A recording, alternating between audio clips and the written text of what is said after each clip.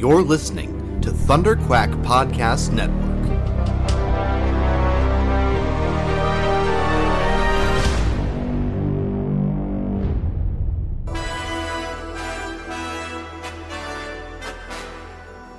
It may look like an ordinary podcast, but this one's bigger on the inside, and it can travel anywhere in time and space.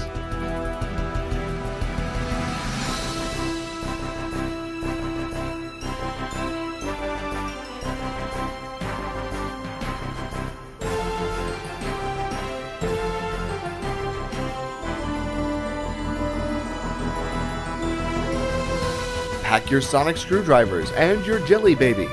Grab your hats, scarves, and tighten your bow ties.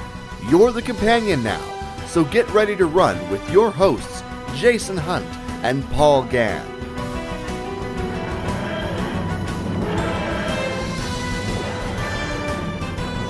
This is Talking Timelords.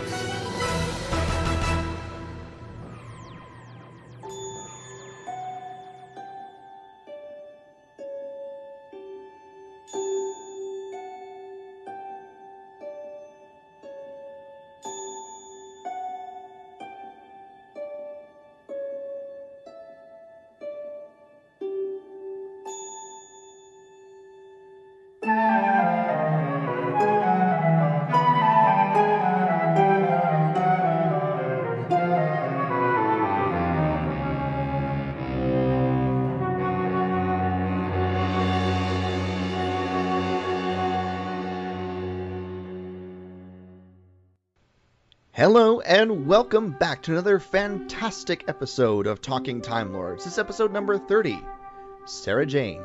I am, as always, one of your hosts, Jason Hunt, and with me, my podcasting companion through time and space, we have Paul Gann. Eldrod lives. Eldrod must live.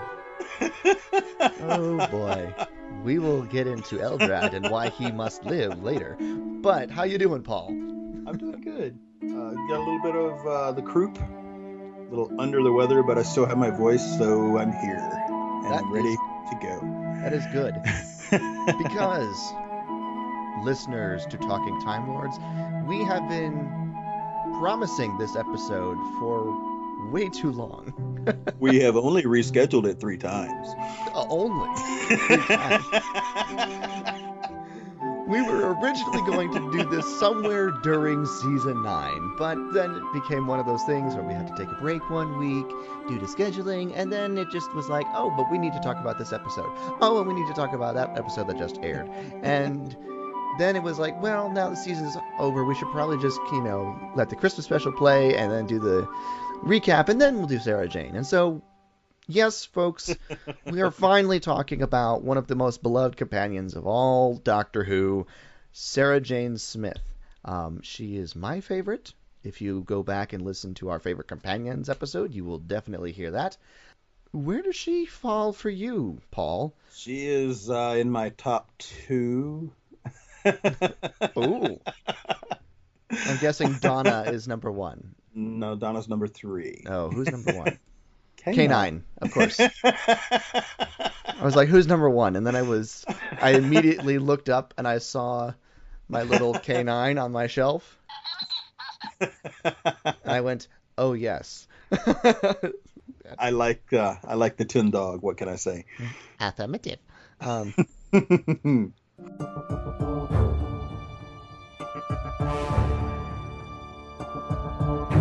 Spoilers.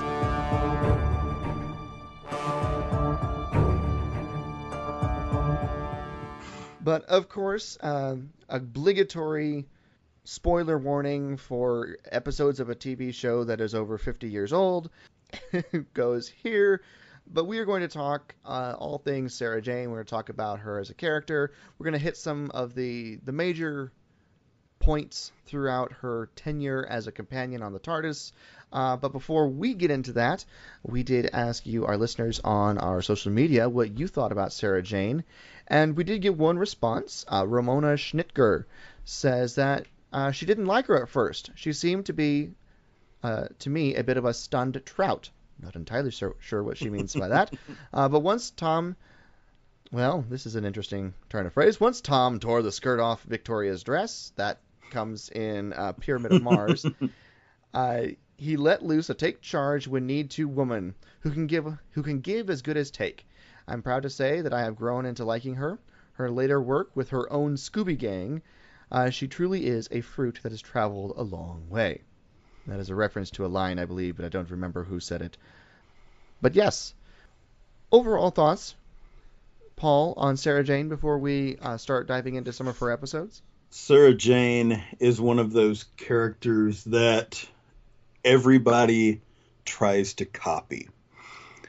Yes. You know, she is one of a kind. She is definitely one of the best, and she can give as good as she gets with the Doctor. You know, it's one of those things where she's extremely intelligent. She's extremely well-spoken, extremely witty.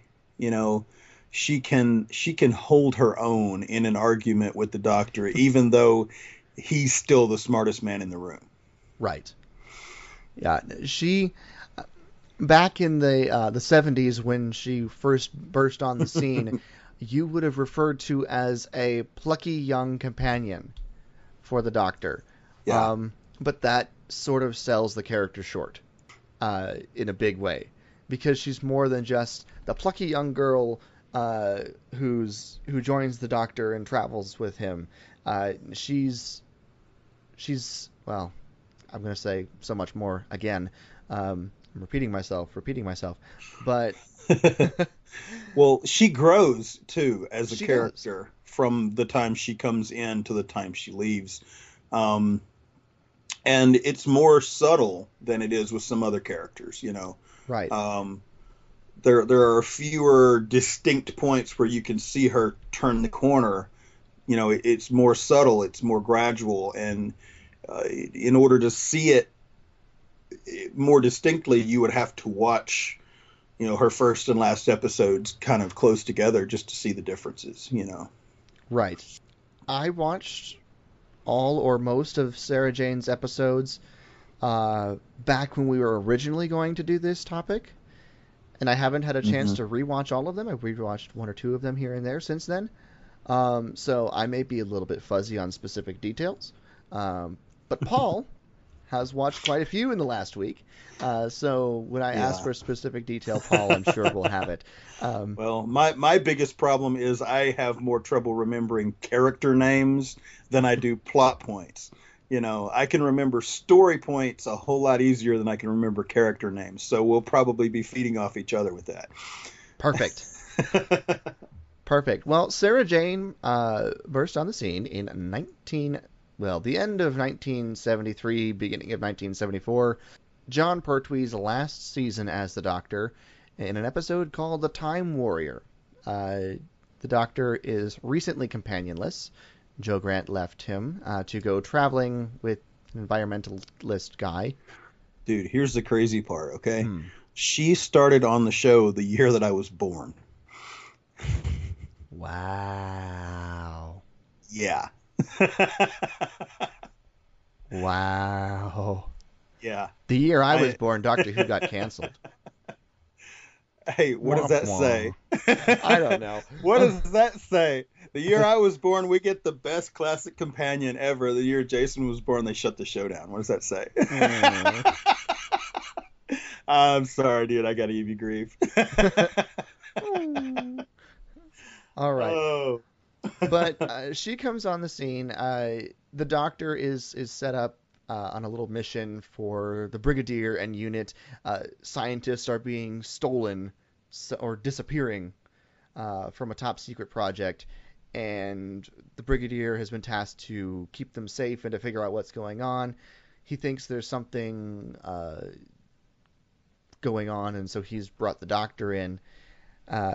And onto the scene comes this reporter, Sarah Jane Smith, who is using credentials that her Aunt Lavinia has to get into the to get into this top secret area. But the Doctor, of course, sniffs her out, and she thinks he's somewhat suspicious because he's being mysterious and coy about everything. Uh, and in the course of events, the Doctor discovers that these scientists are being taken back in time, and so he dashes into the TARDIS to track them down. Sarah sees him disappear into the TARDIS, wonders what's going on and what's in there, sneaks aboard the TARDIS just before it dematerializes. And this is right after the Doctor got the use of the TARDIS back, because he's been stuck on Earth for a while, Yeah. Um, He had, I think, the season before he was able to get the TARDIS back to working order, so he had a season of traveling, but he's enjoying being able to travel in the TARDIS again. Of course, the Doctor lands back in medieval England, and Sarah Jane comes out, has no idea what's going on, and thinks that she's wound up in some sort of, medieval pageant event, and gets captured. During the course of events, she thinks that she is in medieval times. Yeah.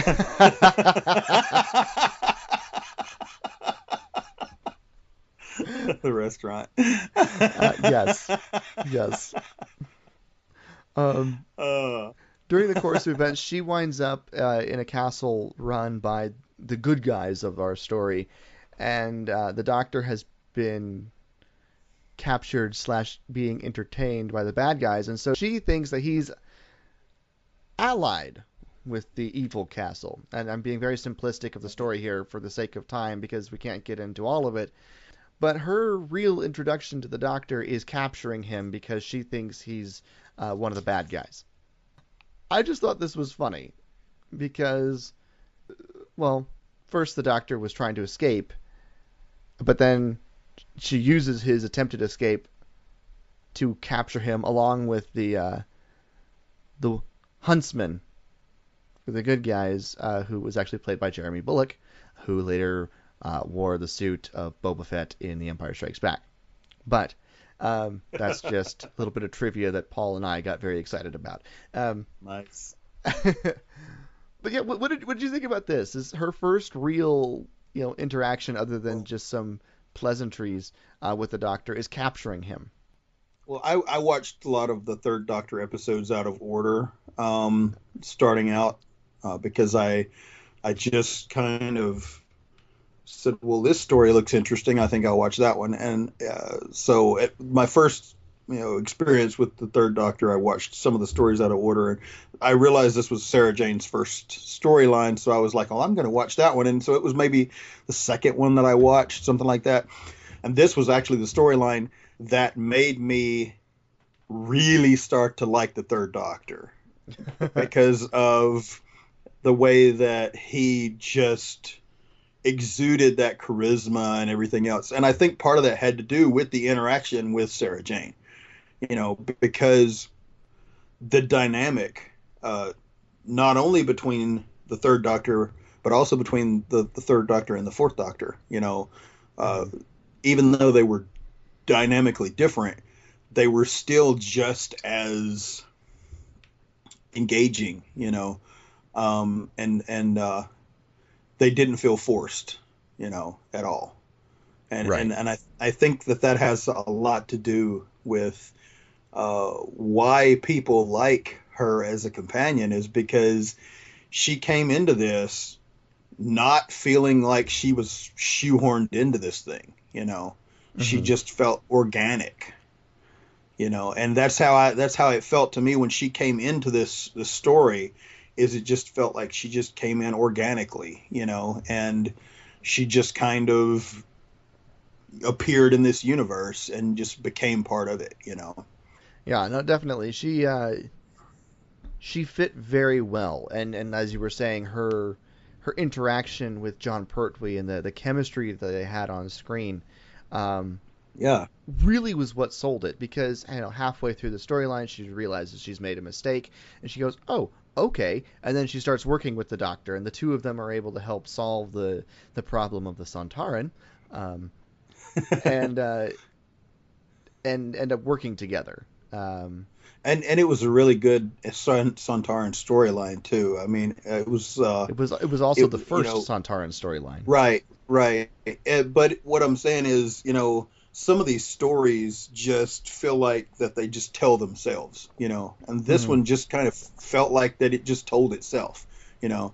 And something else that I thought was neat about, and we may get into this a little bit more, but I thought that it was really entertaining to see how John Pertwee's doctor had that little bit of a flirtatious spirit about him when it came to Sarah Jane, but that she never acted like she noticed. She always acted like that he never said anything that was just a little bit flirtatious or whatever, because that was just John Pertwee's doctor. Hmm. Uh, he he just he had that charisma about him, and he had just enough of that James Bond vibe to him that he could get away with that little bit of flirtatiousness in his persona without coming off like some kind of creepy old dude. Right. Um, and I thought that was really cool, and I like the way that she just acted like, well, it's no big deal. It's just the way he is, Right. you know. That's just the doctor. But moving along, she has an adventure back with the Brigadier in Invasion of the Dinosaurs, which uh, good storyline, bad effects. Nothing really substantial to Yeah. talk about Sarah Jane in that. Well, Death she to was she was the first person to figure out uh, what where the hidden base was Oh, and that's what right. power source that they were using. She's the first one to figure that out, and she got captured because of it. And so that was the first time that kind of, I guess you'd say a modern day setting that she took the initiative to go and be the one who put herself out there.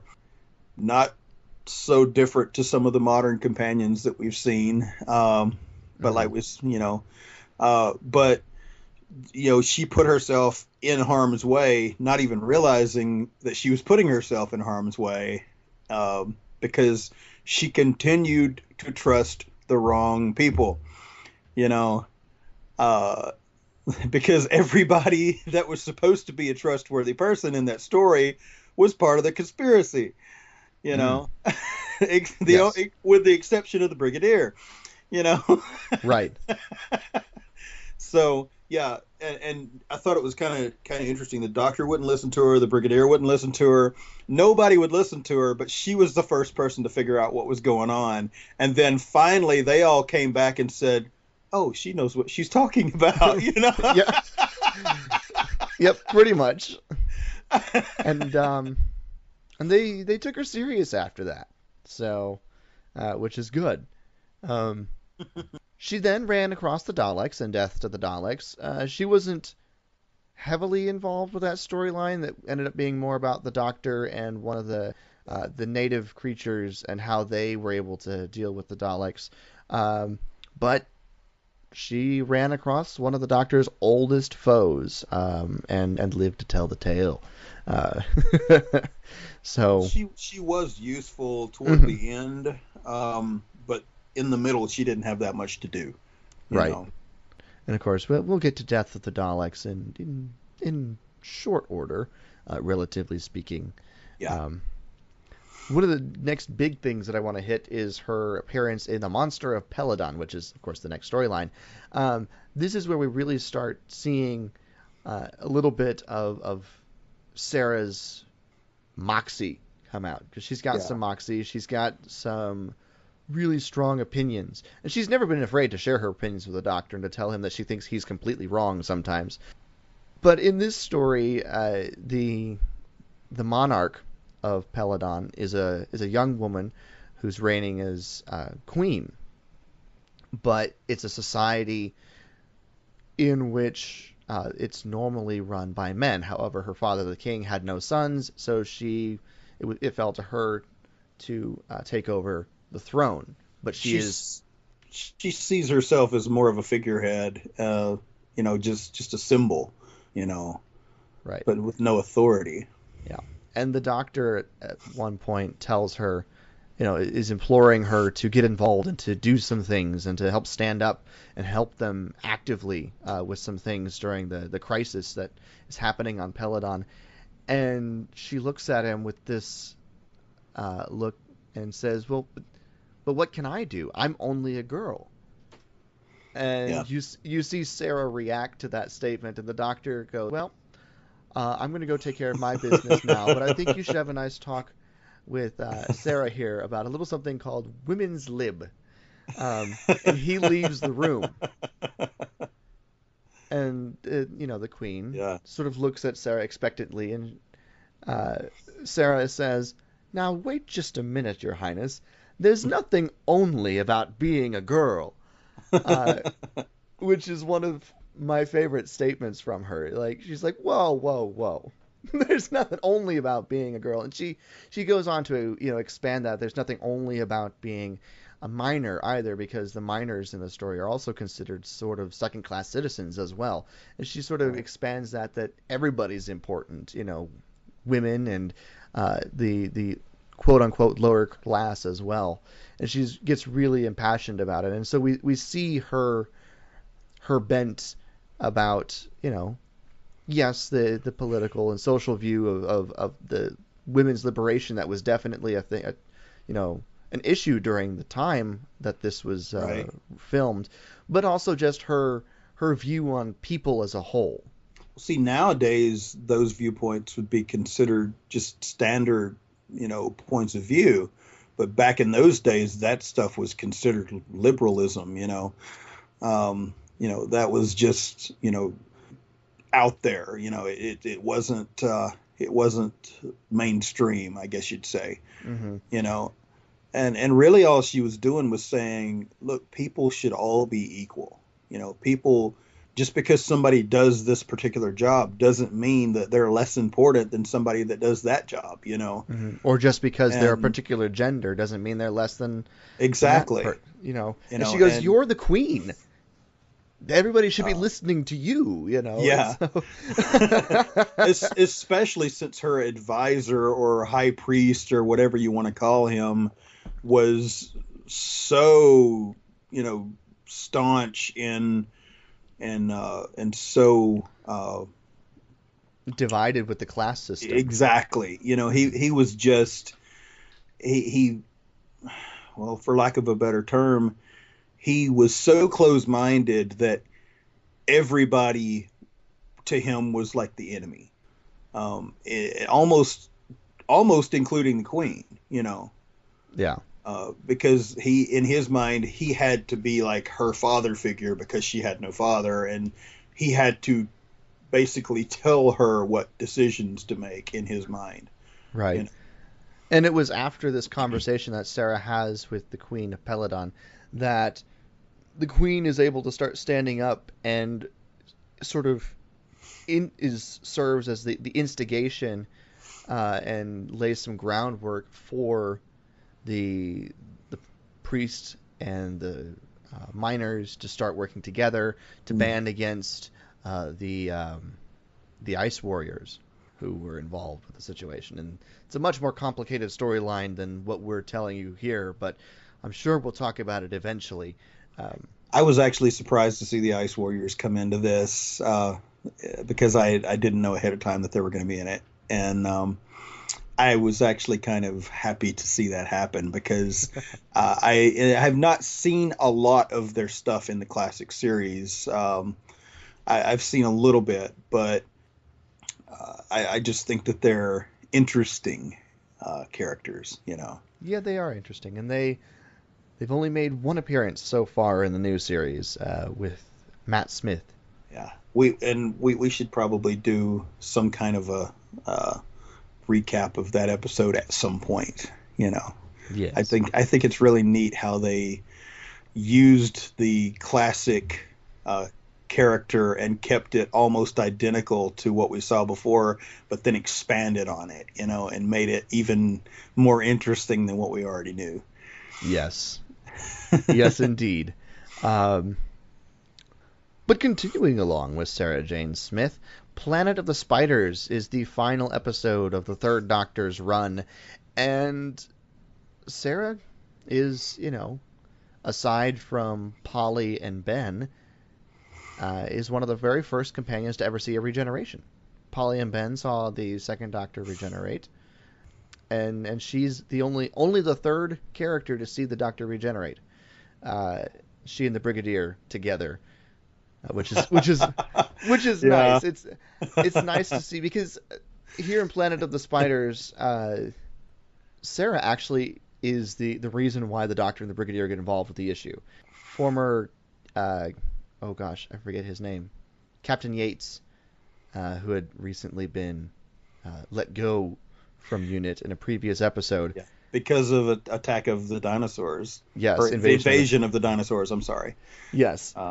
He gets in contact with Sarah Jane because the Doctor and the Brigadier want nothing to do with him, because he thinks he's found something that UNIT should investigate. And so he's like, look, I think there's something weird going on here. And so Sarah Jane goes to this little Tibetan meditation center to see what's going on. And yes, there are some weird things occurring there. And Sarah goes, all right, I think they should investigate. And so she goes back to UNIT and convinces the Doctor and the Brigadier to get involved. And it's nice to see her get to this point, after especially Invasion of the Dinosaurs, where at first they weren't taking her seriously. Now her recommendation carries weight. Now, I do have one little quibble here. Mm-hmm. And this is more with the story than it is with her, because, and I know we're talking about her, but the one thing I wasn't 100% sure about in this is, what was Yates doing there in the first place at the beginning of the story? Trying to come to peace with himself about betraying the Doctor and the Brigadier. Okay.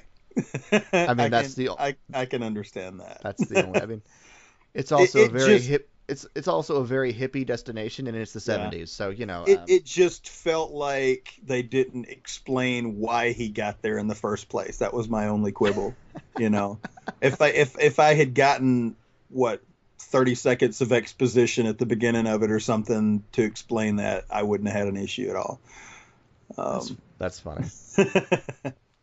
But yeah, so she's basically the entire reason why the Doctor gets involved in the first place. And UNIT sort of sits back and just lets the Doctor handle this. But during the course of events, the Doctor is forced to regenerate. He returns to UNIT to do this regeneration because he, wants to be close to friends and not just randomly in the TARDIS off by himself. And Sarah and the Brigadier happen to be in the lab when he returns.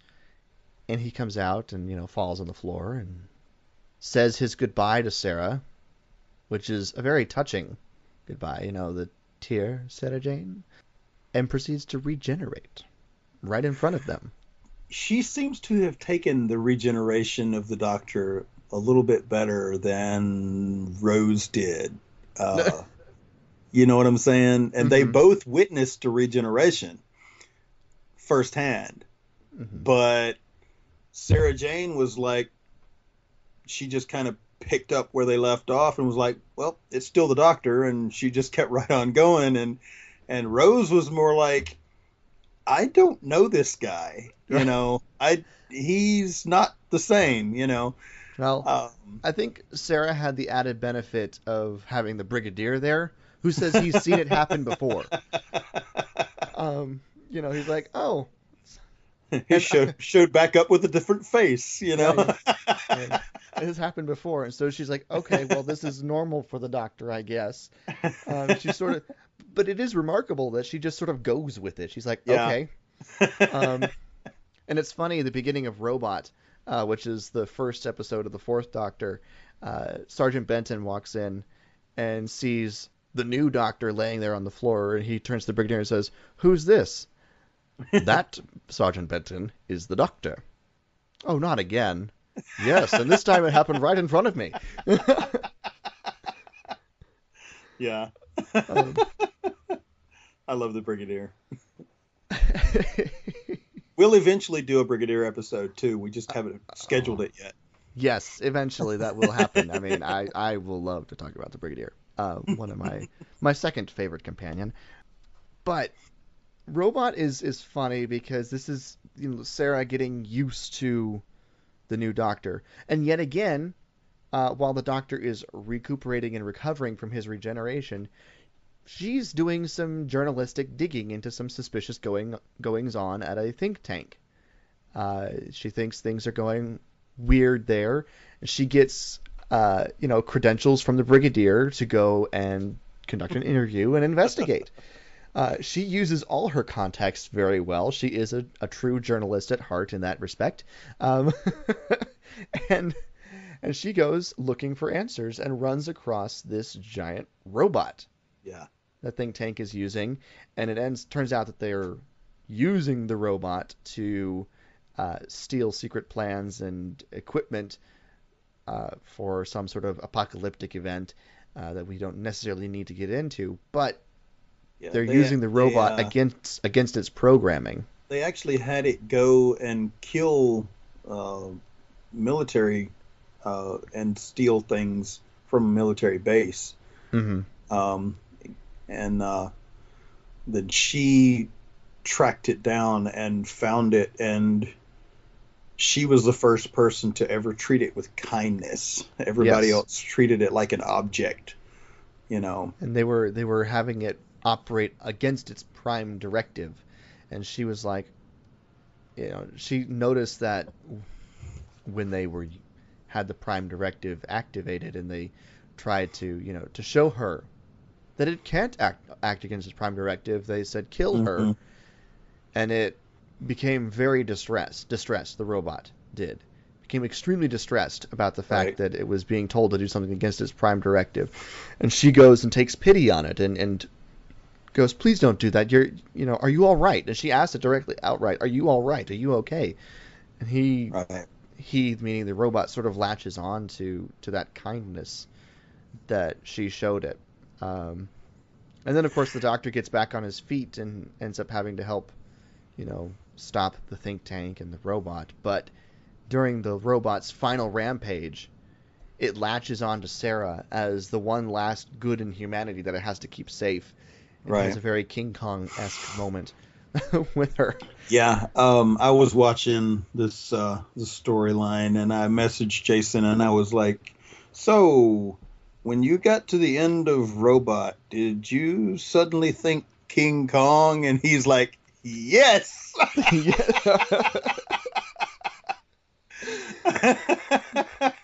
Man. Because it was a lot like King Kong toward the end of it, Oh yeah. Robot ended up growing astronomically tall through some weird science. And the Brigadier tried to shoot it with the disintegrator gun, and he just gave it more power through the beam. Yes. Yes, and that was not good, because it grew to be about 4 stories tall, and picked her up and carried her down to the little village and set her on a bell tower while it was trying to fend off the unit soldiers. Or a clock tower. And it was almost a tragedy story, a story of tragedy, because of the fact that they made you care about this robot like it was a person, Right. And that was all due to Sarah Jane. Yeah, and she even carries that theme out after the conflict and everything, because she is literally standing there, just kind of, I don't want to say in shock, but just kind of disconnected from everything, and he asks her what's wrong, and she just can't let go of the fact that she feels so sorry for what has gone down with this robot, you know. Yeah, and somewhat responsible too. But And that's something that I can say about Sarah Jane as a character, even more so than some of the other companions and stuff, is that you see over and over and over and over again Sarah Jane being kind of almost like the embodiment of kindness. and Whereas, compassion. yeah, whereas the Doctor is not unkind, he's just not always engaged with other people, you know. Right. And that is a theme I think that has carried over with some of the modern companions and the Doctor as well. Like we said, people trying to recapture lightning in a bottle, I guess, with, you know, trying to copy what has happened with Sarah Jane in the past. Yeah. You know? Yeah. And we'll get more into that later. Yes. The Ark in Space and Sontaran experiments are next. She plays roles in those. But it's sort of your standard fare Doctor Who, and it's more getting to explore the new regeneration of the Doctor than anything else, and sort of getting to know the new Doctor rather than doing any character study with either Sarah or Harry Sullivan, who's the other companion at this point.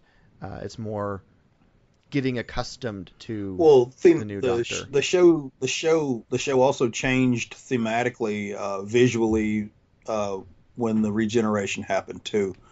And I think that's part of those episodes as well, is giving you the opportunity to see, hey, look, this is how things are now versus how things were before, you know. And I think sometimes they throw certain episodes in just so that they can show you kind of their new version of the universe, I guess, you know. Yeah. However, they do end up in Genesis of the Daleks, which is one of your favorite all-time story arcs. And Sarah Jane runs across the Daleks again, not happy about it, and she gets to meet Davros. Yeah. Now, I have seen this storyline about 5 times, I think, but I did not go back and watch it again. And that's since we started the podcast, right? 5 times No. since we started the podcast. No. Because when Classic Who first came on Netflix, that was one of the first episodes that I watched, was the Genesis of the Daleks.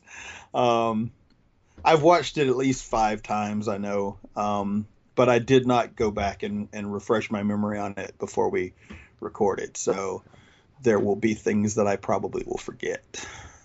Right. And while this is a lot of the Doctor coming to grips with the creation of one of his oldest and most dangerous enemies, Sarah has a very interesting interaction with the Doctor. The Doctor is, in one of the most memorable scenes from this story arc, is the Doctor holding 2 wires apart that if he touches the wires together, he's going to set off the explosives that he's placed in the incubator room where the new Dalek mutants are being grown and raised in their test tubes.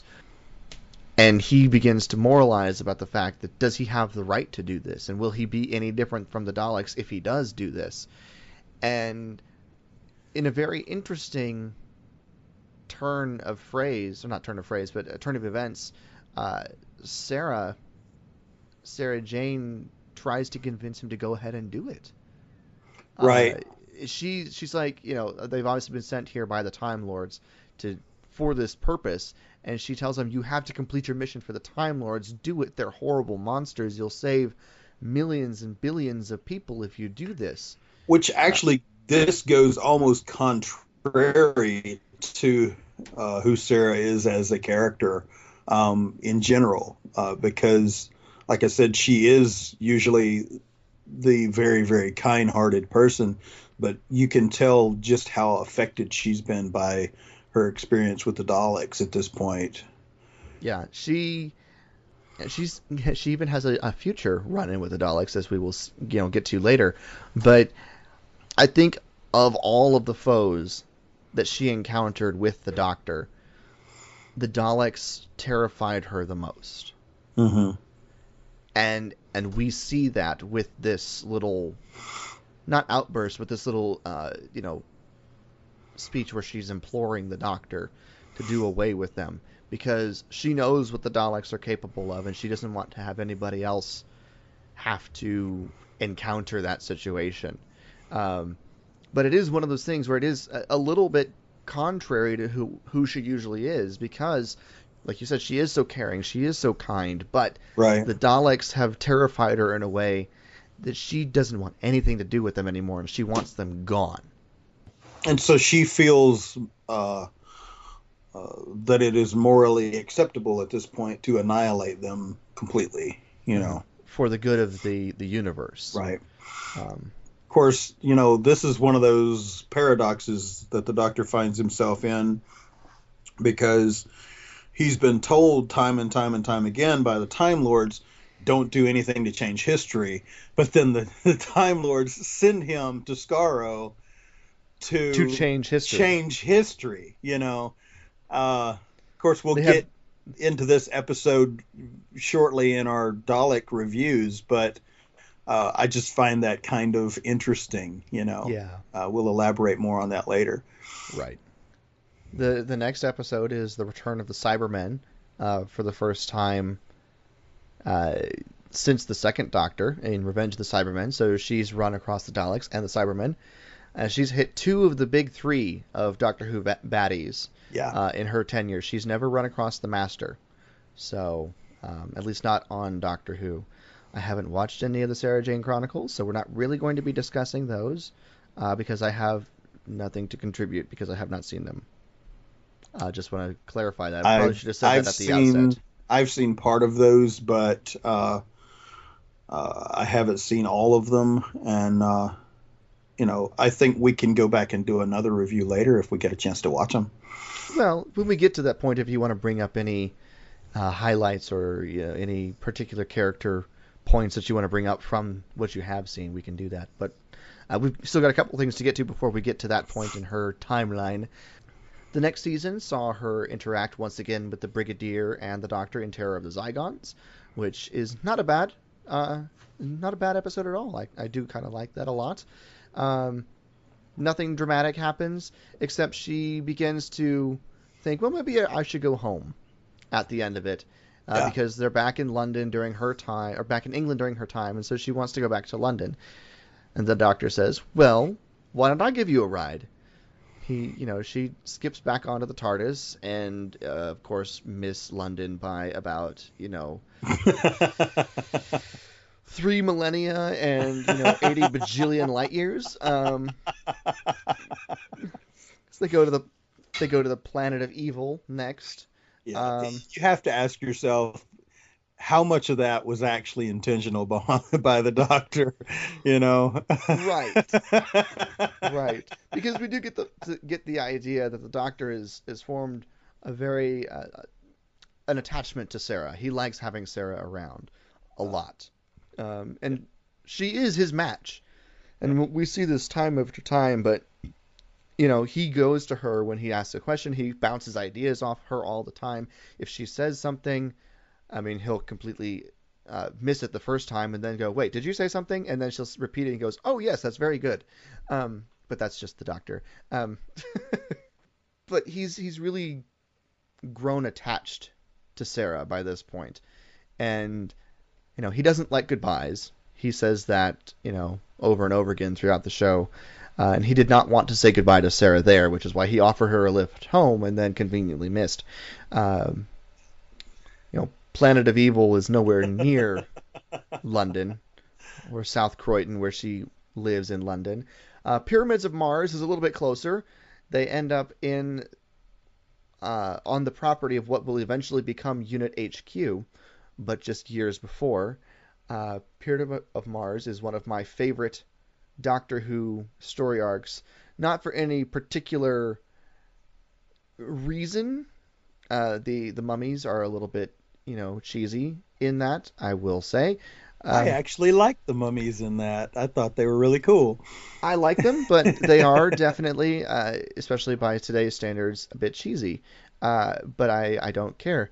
But it is one of these storylines that is so just quintessential, uh, quintessentially what encapsulates the Doctor and Sarah Jane at this point. This is the two of them on their own for the first time since the Third Doctor's run. Well, not the first, Planet of Evil, they were on their own, but I think it really started to shine in Pyramids of Mars. And I don't have anything completely specific about this that I want to say, except she begins asking questions, bringing up questions that we've seen asked in the modern series of, well, I know such and such can't happen because Right. it didn't turn out that way in my time. Sutek is this powerful alien being that is on the verge of being freed, and she's like, look, we don't have to deal with this. It's not our problem. I know he doesn't get free. I know he doesn't destroy the universe because things are still around in my time period. Yeah. And the Doctor goes, are you sure? And takes her on a quick trip to 1980. And he opens the TARDIS door and says, 1980, if you want to get off. And it's a complete and utter wasteland. Yeah, this is where Doctor Who looks at Back to the Future 2 and says, "We did it first." Uh, because it's the same type of scenario. It's if this event does not occur the way that it's supposed to, then it changes the entire timeline. You know, and so that was the same premise that they had in Back to the Future 2, where they had to make sure that the events of the past stayed the same so that they would have the correct, present or future or whatever, Right. Uh, And of course, after she takes a look out the door, she turns back to the Doctor and he says, "Well," and she goes, "Well, we've got to go back." And she's fully behind the plan from then on, and she's fully determined to stop Sutek at all costs. well, she understands at that point that the reason why things in her time are the way they are is because they have already done these events in the past, Yes, and stop Sutek. So And if you think about it too, it makes you question. We said before that the Time Lords don't like anybody going and changing history. How many of these events are considered changing history, and how many of these events are actually supposed to happen to keep history on track? right. And the Doctor seems to arbitrarily make those decisions. And Right? anyway, Which is why I said he's different from all the other Time Lords, yeah, yeah. The other Time Lords are, we should not get involved in this. We should just observe. And he's like, no, screw that. I'm gonna go do my thing. Yeah. There are people dying. I need to stop that. Yeah.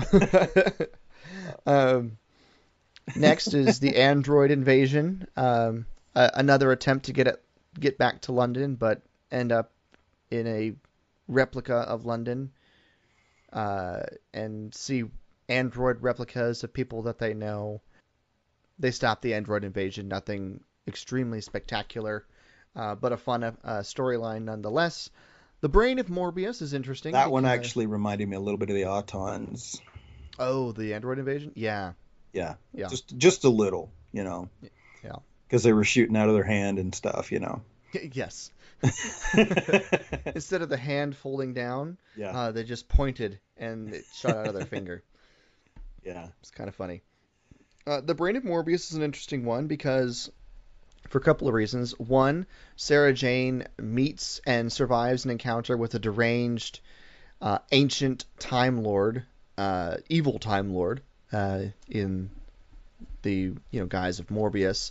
It's a very Frankenstein's monster-esque sort of episode. And it also introduces the Sisterhood of Karn, because that's where this storyline takes place, is on Karn. And that becomes, a little bit more important nowadays because the Doctor has revisited Karn a few times in the modern series, and the Sisterhood has played an important role beyond just their own planet recently. I like the fact that the Sisterhood actually can manipulate regenerations and stuff, and basically play with it a little bit and let you kind of, become this or that or the other when you regenerate, as opposed to just being random. Mm-hmm.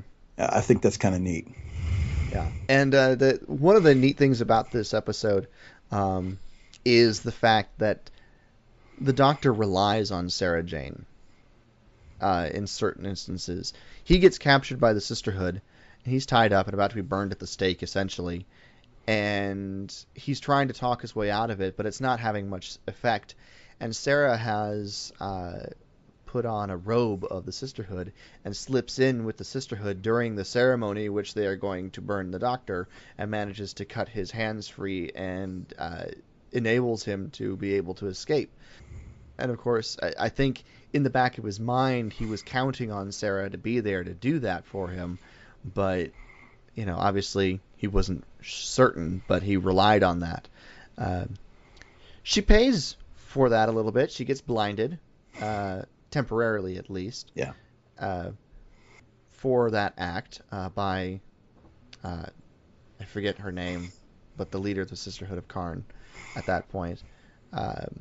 But by the end of the storyline, she's back to normal. The Seeds of Doom is more of an adventure story, not a lot of big character development for either the Doctor or Sarah Jane, but it is a fun adventure. It is this storyline where the Doctor refers to Sarah Jane as his best friend. I don't know if anybody's seen that clip online where the Fourth Doctor says, "Have you met Miss Smith? She's my best friend." And that happens in this storyline, I believe. That's actually pretty cool. Yeah, he thinks very highly of her at this point. She has earned that with him. Yeah. And that makes me very happy. The Mask of Mandragora, as they like to say, is a fun little episode. Sarah gets curious about something again and ends up being hypnotized, and she doesn't like it, but ends up being very helpful in saving the day again. Then comes the Hand of Fear. And this is her final storyline, regular storyline during the classic series.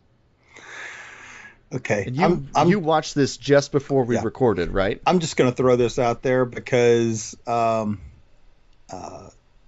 it's fresh on my mind. And you realize that this is like 1975, 76.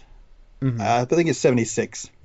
Yeah. This is where we get the first transgender regeneration in Doctor Who.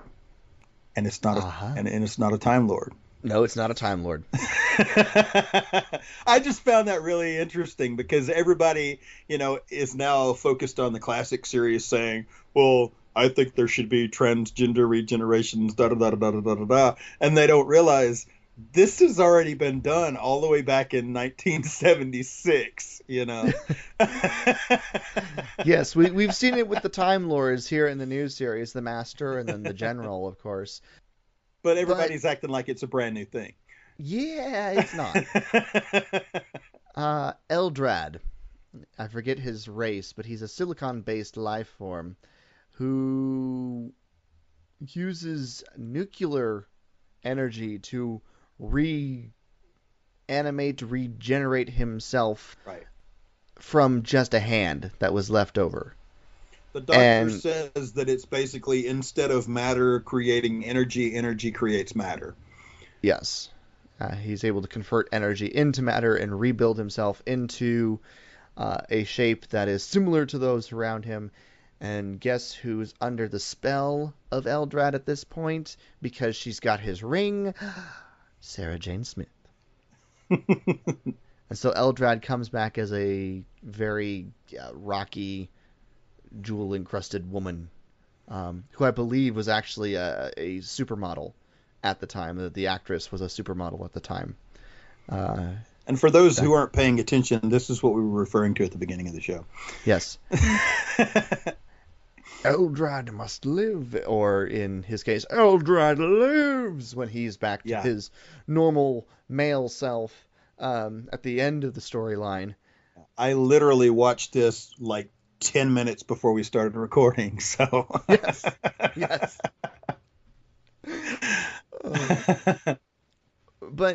But Sarah gets under the influence of Eldrad. They wind up, materializing in a quarry in London, or in England, with all the sirens going off, and Sarah finally has to, knock the Doctor back to reality and say, they're about to do some blasting here. And they start running and trying to get out of the quarry before the blasting happens, but they don't quite make it, and, mounds of earth fall on them, and the Doctor manages to get out, but Sarah is trapped under some rocks. And she sees a hand through, the rocks and the cloud of dust that she's under, and she grabs it, and it turns out to be the hand of this alien guy. And that has not so nice effects on her, and she puts on the ring that's on the hand, and that sort of mesmerizes and hypnotizes her to the will of Eldrad at that point. Yeah, it was almost a little bit funny at first because she thought it was the Doctor's hand that she was reaching out to grab, and when she grabs it, it comes out of the rocks and there's no arm attached to it, and she screams, Yeah. And then promptly falls unconscious. Yeah. Due to not because she fainted. No, she's not a fainter. It's because she was under the spell. Yes, under the spell of Eldrad. The Doctor is able to finally rescue her from the Eldrad spell about 2 episodes into the storyline, and they have to return Eldrad home, and then find out that Eldrad is not the good guy back home, and so they have to stop him. Right. And I think Sarah took it even more personally than the Doctor did. Mm-hmm. Because when she discovered they had been duped, she acted way more offended about the situation than the Doctor did, Well, she felt used because Eldrad used her to, reanimate and regenerate himself. Right. Himself, herself, itself. Well, it was originally a he, and it turned into a she, and then it turned back into a he, so... Yes. Because that's not confusing. No. A la the Master, who will eventually probably turn back into a he at some point. Probably. But we'll see what happens with that, and when that will happen. Yeah. I feel like Michelle Gomez is going to be the Master slash Missy for a while. And I'm fine with that, Yes. Yes, me too. But it's at the culmination and the conclusion of the situation with Eldrad that Sarah gets really irritated with the situation, is because she's been, hypnotized, shot at, knocked out, and put in mortal danger more times than she is used to, and she's finally hit her breaking point. She came inches away from falling into a bottomless pit, Right. While under the influence. If she had not been able to grab the Doctor's pants leg, she literally would have fallen into an abyss. Yeah. It's not good. No. She'd had enough and was making noise and complaining and trying to, get some sort of compassionate response out of the Doctor, but he's too busy with his head inside the TARDIS console to really listen or pay attention to what she's saying. He literally has his head in the TARDIS console. A la Matt Smith, Peter Capaldi, Right.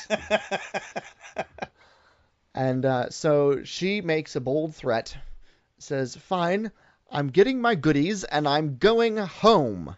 and she storms out of the console room back to her room to collect her things. He pops his head out of the TARDIS. Did you say something, Sarah?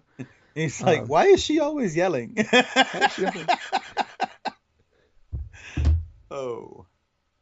And it is then that the Doctor receives a telepathic summons to Gallifrey. The Time Lords are summoning him home, and non-Gallifreyans are not allowed on Gallifrey. Especially humans. Yeah. They see humans as like second class or even lower than that. Yeah. Well, they see most species as that because they're a little bit uppity. A little bit like the Daleks, actually. A little bit. Hence the Time War, but we're not talking about the Time War. But he gets this summons, and he has to obey the summons. And so he has to have Sarah leave. He doesn't want to, but he has to take her home. And so he sets the coordinates for South Croydon, which is where she lives.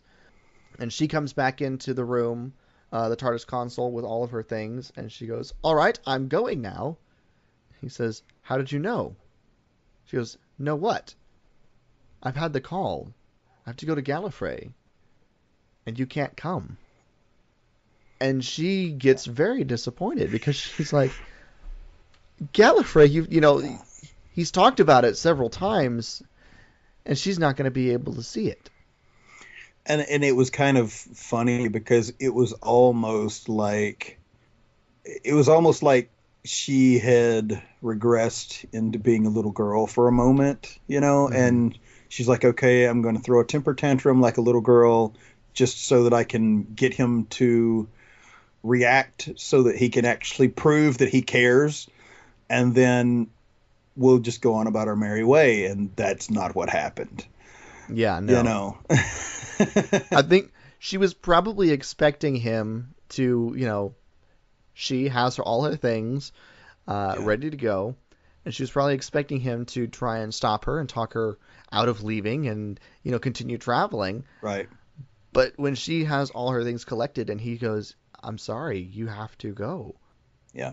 It was one of those things where she didn't want to. And I honestly feel like that as a character, the Doctor had full intentions of coming back to get her at that moment, but it didn't happen. And they have a real tender goodbye. The Doctor says goodbye. Well, he says, "Till we meet again, Sarah Jane." Yeah. She walks off the TARDIS, outside into the neighborhood that he's dropped her off in. He dematerializes the TARDIS. She takes a breath and then realizes she's not in South Croydon. She's nowhere near South Croydon. Yeah. She ends up in Aberdeen. Which is probably close compared to the TARDIS, but not for walking distance. I think she was in the right time, but not in the right place. So she ends up telling a nearby dog that's laying on the street enjoying the sunshine, "He blew it!" And she starts giggling and walks down the street. Walks down the street whistling. Yeah. And that was, you know, I won't say the last time we saw her in the classic series. She appeared in the Five Doctors special. Right, but that was supposed to be her being pulled out of a previous time with the Doctor. And so that was a little bit out of sync with the rest of the timeline, you know. Mm-hmm. Sort of the same thing that we had with the Day of the Doctor. But that's essentially, other than the Five Doctors, the last time we see Sarah Jane in the classic series. However, it's not the last time we see Sarah Jane. Well, she was such a popular character that they actually intended to do a spin-off series with her when she left the show. Mm-hmm. And it didn't fly. Yeah, I think they had a couple episodes out there and it didn't work. And I'm not so sure if that was because of the character as much as it was the production situation. Yeah. You know. One thing I do know about that is that in the first episode, which is actually on one of the Doctor Who DVDs, I forget which which DVD it's on. It's not an episode, not a DVD that has Sarah Jane in it. It's one that has Leela. I don't remember which one that is, but the Doctor sends a present to her, which ends up being, I think it's Mark II or Mark III version of K9. Yeah. So she owns a version of K9. Identical to the one that the Doctor had, but basically a clone, Yes. He copied the hard drive into another one. But, that spinoff that they tried to start back then actually ended up being kind of a prequel to what ended up being the new Sarah Jane series a few years back, The Sarah Jane Chronicles. Yeah. But before she started the Sarah Jane Chronicles, she appeared in the episode School Reunion, which was during the second season of the new series. David Tennant and as the Doctor and Billie Piper as Rose Tyler end up back in London because Mickey Smith has called them to investigate some bizarre goings-on at a school. Right. Turns out Sarah Jane is also curious about the strange goings-on at the school and is still a journalist and is doing some digging. And whereas the Doctor has inserted himself into the school as a substitute teacher, she's actually going there as a journalist to interview the headmaster. And they run across each other, obviously. The Doctor recognizes her immediately, and she does not recognize him. When he introduces himself as John Smith, she goes, "Oh, I had a friend who went by that name." Yeah. Sometimes. Yeah. He knows exactly who she is from the jump, though. Yes. And you can tell by the look on his face that he feels really guilty about the fact that he never came back. Mm-hmm. Of course, after hours, while the Doctor, Rose, and Mickey are poking around in the school, Sarah Jane breaks into the school via a window and sneaks in to do some poking around of her own. Instead of finding out anything suspicious going on with the school itself, she finds the TARDIS. Yeah. And the scene where he reveals himself to her is a really nice little scene. Yeah, and I wonder if anybody besides Tennant could have pulled it off quite as well with her. I think Capaldi could have, but I'm not so sure about any of the other modern Doctors. Yeah. Because there's just a certain tone that he has in that scene where it just feels so earnest, Mm-hmm. and it actually almost made me tear up, Yeah. And it's one of those things at first where she's, happy that he's still around and he's still alive because she didn't know. Yeah. If he was alive or dead. But she's also kind of hacked off at him. Yeah. For, he said he'd come back and he never did. And, why? Well, it almost smacked of a jilted girlfriend kind of feel, but considering that they never technically had a romantic relationship, you can't really say that. Right. But there definitely was a tone between the two of them where they kind of interacted almost like an old married couple, Yes. Yes. And of course they sort of play up on that with Sarah Jane and Rose Tyler because Rose is quote unquote the new Sarah Jane. Right. The new updated look that the Doctor has for his companion. And there's that great scene where they finally have it out with each other, and they really address the elephant in the room and the fact that they're both jealous that, Sarah's jealous because, upset that the Doctor's never mentioned her. And oh, yeah. That and she almost acted like that was a Rose slap in the face or something, you know. and Rose is a bit teed off because the doctor hasn't mentioned that she's not the first. Right? And And that she's definitely not the first. right. Oh. And so does any of it mean anything? And so that the scene where they're trying to one up each other is really funny though. Yeah. And it ends. They play off each other really well too. Yes, Billy Piper and Elizabeth Sladen were great in that scene together. I loved it. Does he still walk around and stroke parts of the TARDIS? Yes, yes, I'm like, let me alone. And then he walks into the room after they've sort of reached that note of camaraderie, and they're just laughing at him, and he gets very awkward. He feels very awkward about the whole situation. Speaking of the TARDIS, just throwing this out there, when I was watching these episodes, I thought it was really neat. Right towards the end of the Third Doctor's run, it might even been in Planet of the Spiders, where the Doctor is referring to the TARDIS, and he's referring to the TARDIS in a feminine way, as talking about her like she's a woman, Mm-hmm. And I think it's the Brigadier says to the Doctor, "You refer to her like she's alive," and the Doctor just grins and says, "Yes, I do, don't I?"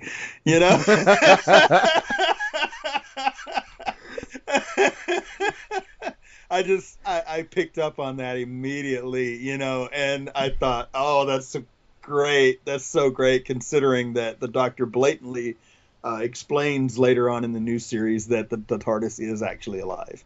Yes. Yes, I do, don't I? And he said it so casually, as if it was like, you haven't figured that out yet, Yeah. It was like it was no big thing, Yeah. But of course, at the end of school reunion, the Doctor and Rose invite Sarah to travel with them. Sarah Jane to travel with them again, and Sarah's like, no, I have other commitments, and I, that time has passed. So the Doctor, is about to just sort of, walk off and leave her there again, and she goes, no, say goodbye. Let's really say goodbye. Let's not leave it open-ended again. Yeah. We need a little bit of a note of finality here for both of our sakes. And so she makes him say goodbye, Sarah Jane. And it's another one of those very touching scenes. Yeah. And of course, he leaves her canine all refurbished and everything, puts it back together again. Brand new body. Yeah, brand new body, all shiny and same new. brain. Yep. Just all shiny and new. Yeah, and just a side note, when she took the Doctor back and showed him canine non-working at that point, and he pulls that cloth back, and he's like, "Canine!" Yes. I almost turned into Tom Cruise jumping up and down on the couch. I think I was probably more excited to see that than I was to see Sarah Jane come back, because I just had it in my head that they would never bring him back in the modern series, because people would, be so afraid that fans would not accept him, Mm-hmm. But now, since they're going back to the more classic vibe and stuff with Capaldi and stuff, I think it's becoming more of a possibility that things like that could happen down the road, depending on what the showrunner decides, Yes, the new showrunner. So, yeah, we'll talk about that at the end of the show. Yes. Yes. Of course, Sarah Jane does make one more appearance in Doctor Who, The Stolen Earth and Journey's End, the two-part season finale for Series 4. She and Rose and I almost call him John Pertwee. I was like, that's not right. John Barrowman. Yeah. what is his character's name? Why am I blanking? Captain Jack. Captain Jack. Captain Jack Harkness. I was like, John Pertwee, John Barrowman, Captain Jack. There we go. Yeah. I actually really like his character, but that's just aside, Yeah, no, Captain Jack's great. But we get Donna, Sarah Jane, Rose, Captain Jack, Mickey, the idiot. Well, he's not so much at this point. He's grown. He was at the beginning. Yep. And Martha. Yeah. And am I missing anybody else? Yeah. Who is it? Fornox. Wilf? Yeah. Wilfred? Yes, well, him too. He wasn't actually on the spaceship, but he was prevalent in the episode. Yes, that's true. But they all, team up together in a big, superhero team up mashup thingy at the end to help defeat Davros and the Daleks, who are finally making good on their plan to move the Earth and use it in an alignment to create a reality bomb and destroy the universe. Because Davros does not have melodramatic, megalomaniac goals at all, does he? Unlimited rice pudding, etc., etc.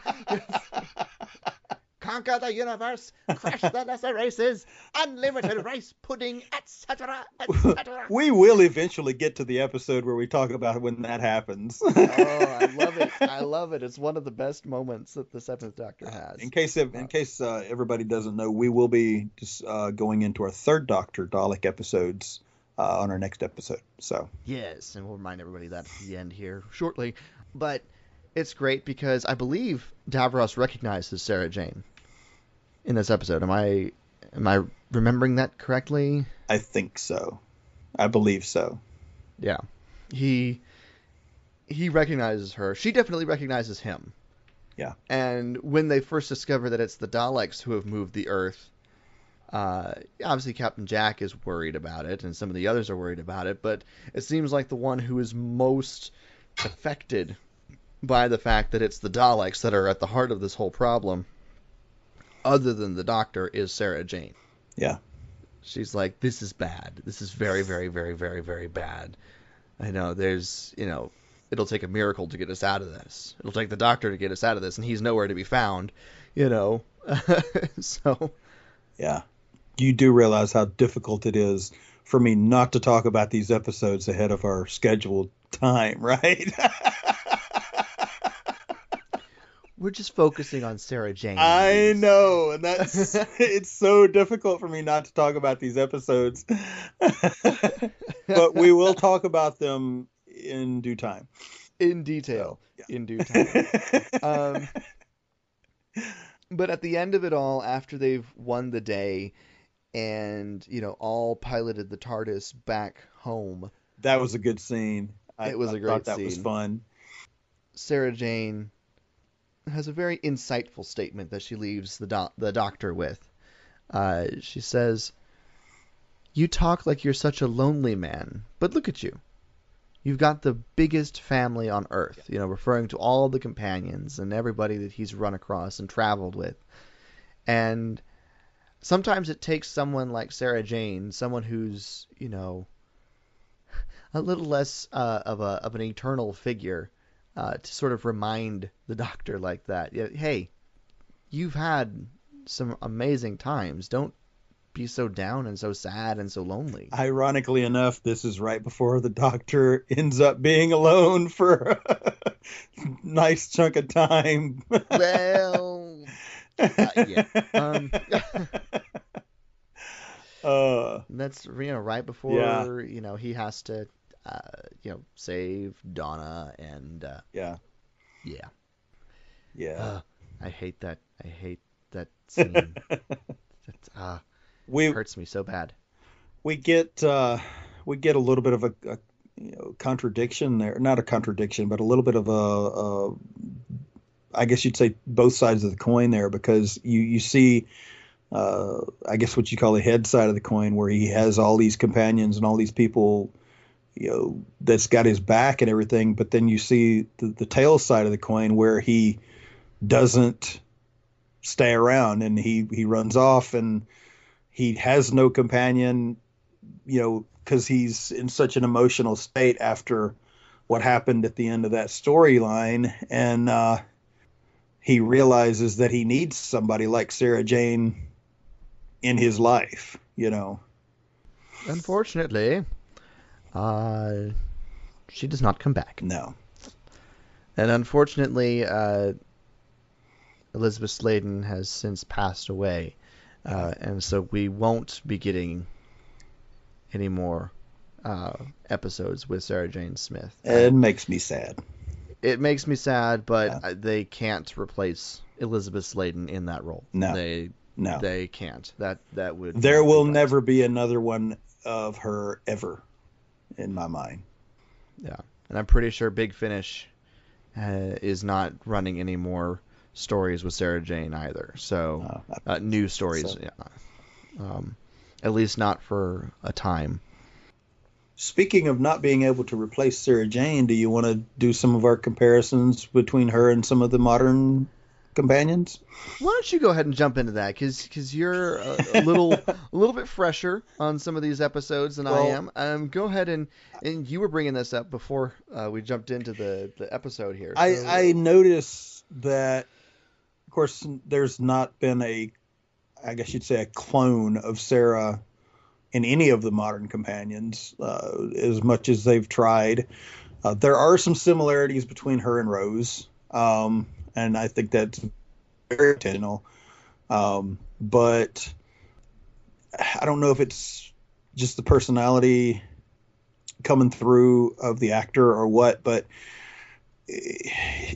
Rose is not Sarah. I mean, as much as I like Rose, she's just not Sarah, and the same thing with Clara. I really, really think that they were trying to, make a clone of Sarah Jane with Clara. I mean, they even started dressing Clara more and more and more like Sarah Jane towards the end of her run, in the same style of clothing and things like that. And, I see a lot of parallels in some of those characters, but I don't know if they just don't fit the bill, or if they just are trying to make it less obvious, so they change little things about it, just so that it doesn't look like that they're trying to clone Sarah Jane. I don't think they're trying to clone Sarah Jane, but there were so many things that they got right with Sarah Jane that they're trying to feed off of some of those elements that she brought to the show, because she set the bar of what it means to be a companion. She is the quintessential classic Doctor Who companion. There's no one more iconic as a companion than Sarah Jane when you talk about the classic series. I mean, yes, there's people that are recognizable, and there's people that, there's the firsts, Susan, Ian, Barbara, the first. There's other iconic characters, but no one has the status in classic Doctor Who as a companion that Sarah Jane has. And so I think with some of the new companions, they're trying to sort of build off of what Sarah Jane established. And, they do that with Rose in, fairly successfully, I think. And the other one that I think was very successful in the vein of the Sarah Jane is Donna. Yeah, I will agree with that. Because Donna is probably the most similar to Sarah Jane of any of the new companions, because she was just a friend. Yeah, personality-wise, Donna is not Sarah Jane at all, but in every other way, she's Sarah Jane. In the way that she interacts with the Doctor and the relationship that they have with the Doctor is they're very fast friends. And that's the way that it ends up being with Sarah Jane and the Doctor. Like I said, there's a scene in the classic series where Tom Baker says, "Have you met Miss Smith? She's my best friend." Yeah.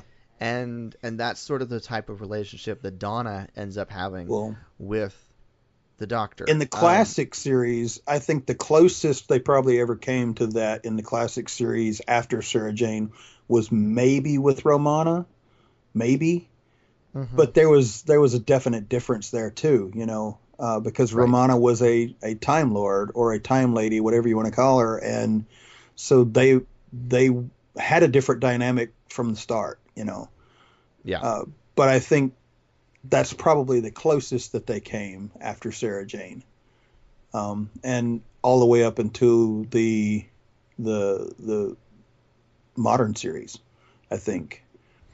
And you don't want to clone or replicate a character because then what's the point? Well, You can't recapture lightning in a bottle, but right, there are and definite that's elements. kind of what I felt like they were trying to do with a couple of the modern day companions. I felt like they were trying to capture lightning in a bottle again.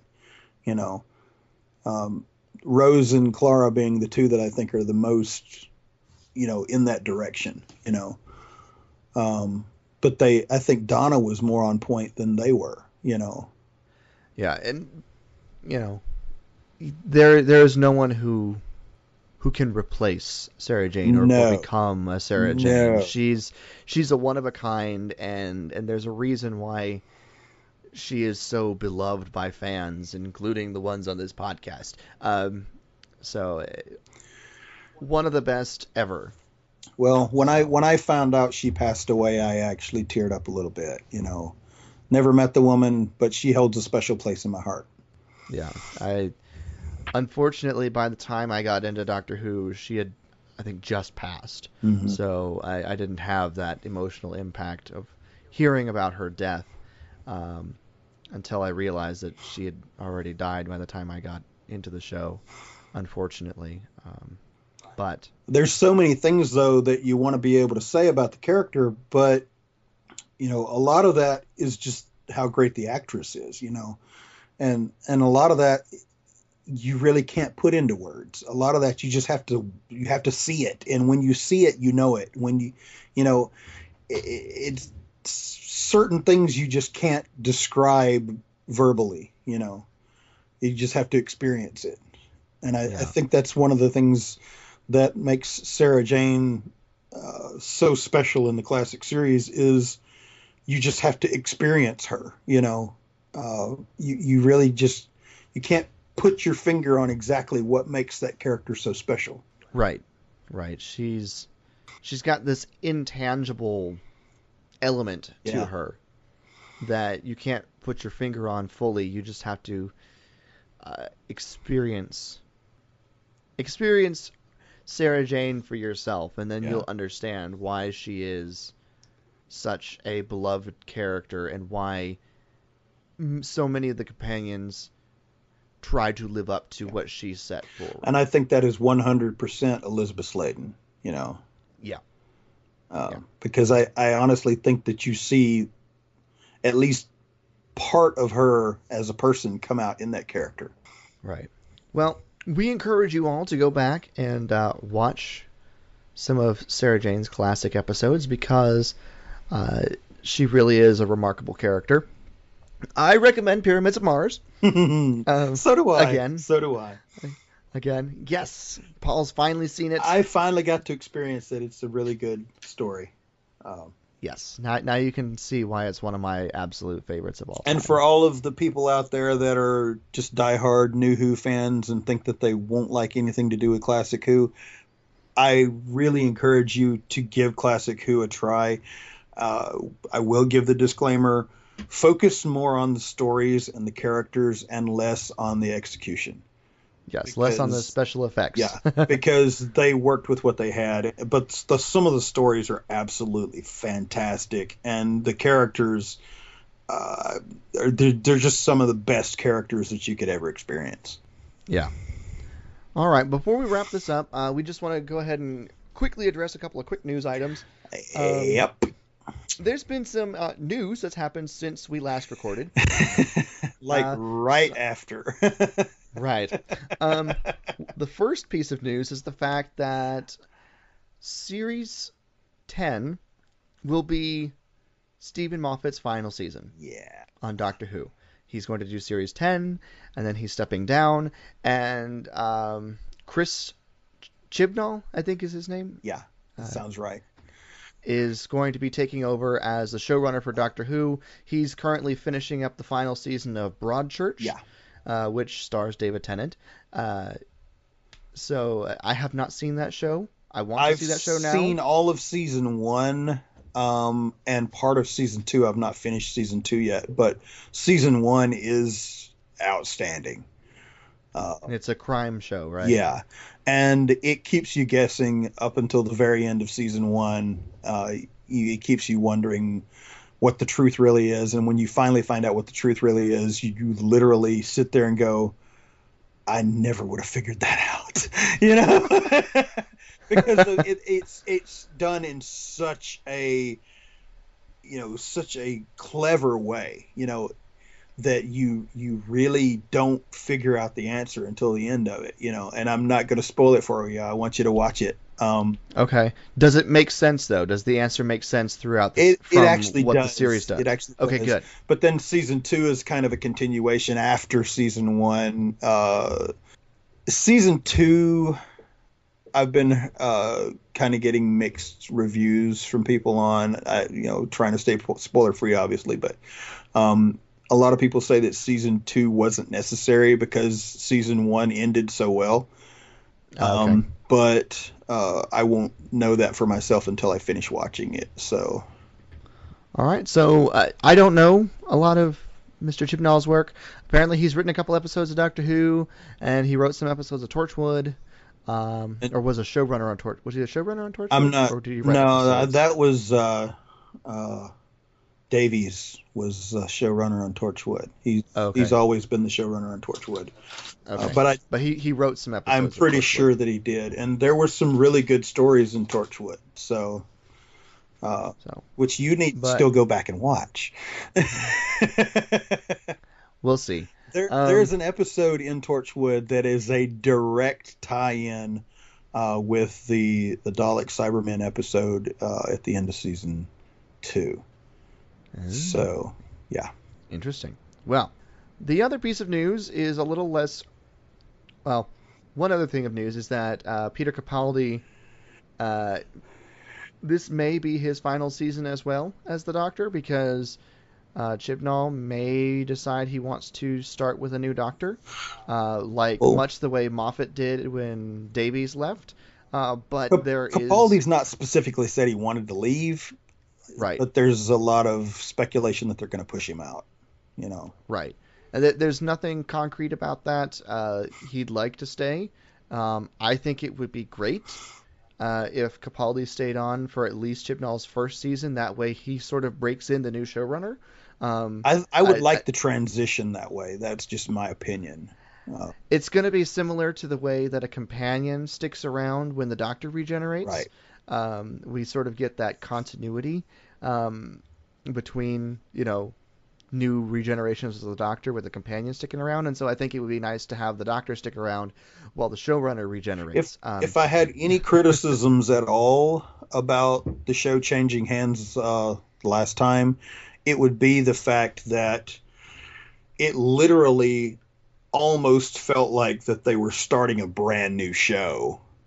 When Tennant left and Smith came in, it literally almost felt like these are not even the same show. And the reason I think that is because there was nothing left intact from Tennant's run.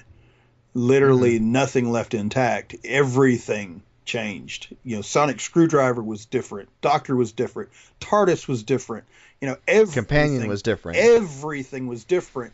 And as nice as that can be for a showrunner sometimes to have that feeling of freedom to do that, sometimes it can be a little jarring for the fans to see that, Yeah. Because there's not a smooth transition.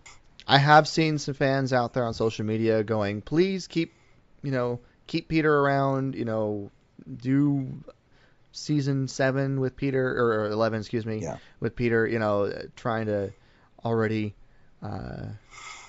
talk to Mr. Chibnall and get his attention on that they want Peter around. Well, So we'll see what the happens. biggest criticism I've seen online of Peter is from actually more from female fans than anything else, because they want the Dreamboat Doctor to come back, basically. But then again, there's also female fans that find Capaldi very effective. I agree with that. I'm just saying that's really the only criticism I've seen. The rest of the comments I've seen of Peter are pretty positive. Especially with what we got at the end of Series 9. Yeah. But we digress. The other big news is that it looks like Netflix and Hulu are both getting ready to drop Doctor Who at the end of January, beginning of February. Yeah, we don't like this because we like being able to stream our Doctor Who in very convenient ways. Now, I will say that I saw an article that Nerdist.com ran saying that BBC had talked about their own streaming service for the United States, and that we may be getting that sooner than we anticipated, now that Doctor Who and many other BBC shows are leaving some of these streaming devices.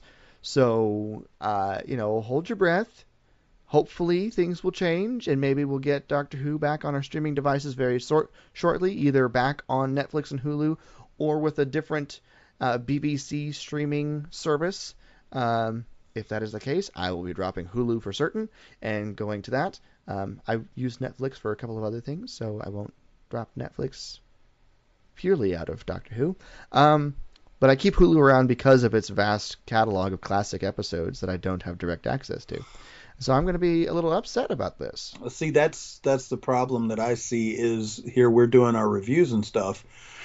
I really don't want our listeners to have to go out and find a DVD or something just so they can watch the episode that we're talking about, Right. Or illegal downloads of it. Right. I mean, I want everybody to be able to experience this stuff because it's just really great, It is. So we will see what happens. Hopefully, BBC will announce its American streaming service, because it's only leaving Netflix in the U.S.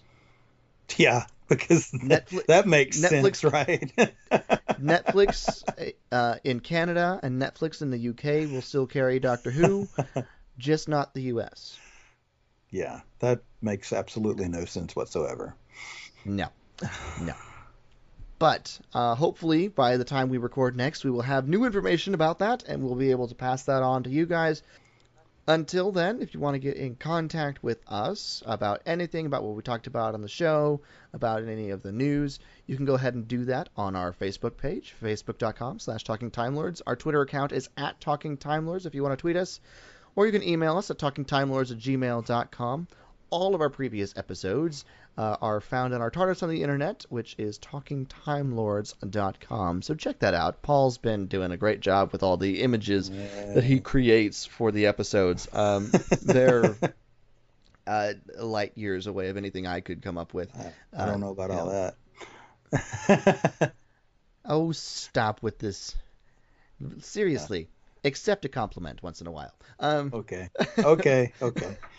No, guys, we really like getting feedback from you guys. By all means, hit us up, talk about the show with us and stuff, And since the holidays are over, we're going to try and be a little bit more interactive on our social media. And we promise we won't bite your head off if you have a critique of something that you want to, give us or something. We are more than happy to interact with you guys on multiple levels. So yes. Well, we hope you enjoyed this companion episode about Sarah Jane. Next episode, we will be back. We will be returning at long last to our Dalek episode reviews. We started this at the near the beginning of our podcast. We've made it all the way through the Dalek storylines from the first Doctor and the second Doctor, which are only surviving in reconstructions. You can go back and listen to those if you want to hear about those stories. on our website. Go ahead and download those. But we will be starting with the Third Doctor's first encounter with the Daleks in Day of the Daleks next episode, which will hopefully be next week. And this will be new for me because I've not seen this one yet. So I've only seen it once, and that's because I saw the DVD at Barnes & Noble, and I was like, I haven't seen this before. I need to see this, and I bought it, and I watched it. Yeah, the nice thing for me so far with these Dalek episodes is, at least in these classic episodes that we're doing, they're all written by the same person. So they have a cohesive kind of feel to them, you know. I think that's going to change with Day of the Daleks, though. I'm not entirely certain, but I think that may change. Terry Nation, yeah, I think is Terry Nation wrote like all of the first and second Doctor episodes with the Daleks, and I know that he writes at least part of the Third Doctor episodes, but I'm not sure about the next one. Yeah. So, but that will all happen next time. Is there anything else you want to address before we sign off, Paul? I'm going to go back and watch some more Sarah Jane. Sounds good to me. All right. Well, I believe that wraps up this episode of Talking Time Lords. This has been episode number 30. Sarah Jane. For Paul, I'm Jason, and remember, until next time... May you hope far-flung hopes and dream impossible dreams. Thanks, guys. Talking Time Lords is a proud member of the Thunderquack Podcast Network. Visit thunderquack.com to see their entire catalog of podcasts, or visit patreon.com/thunderquack to help support the shows.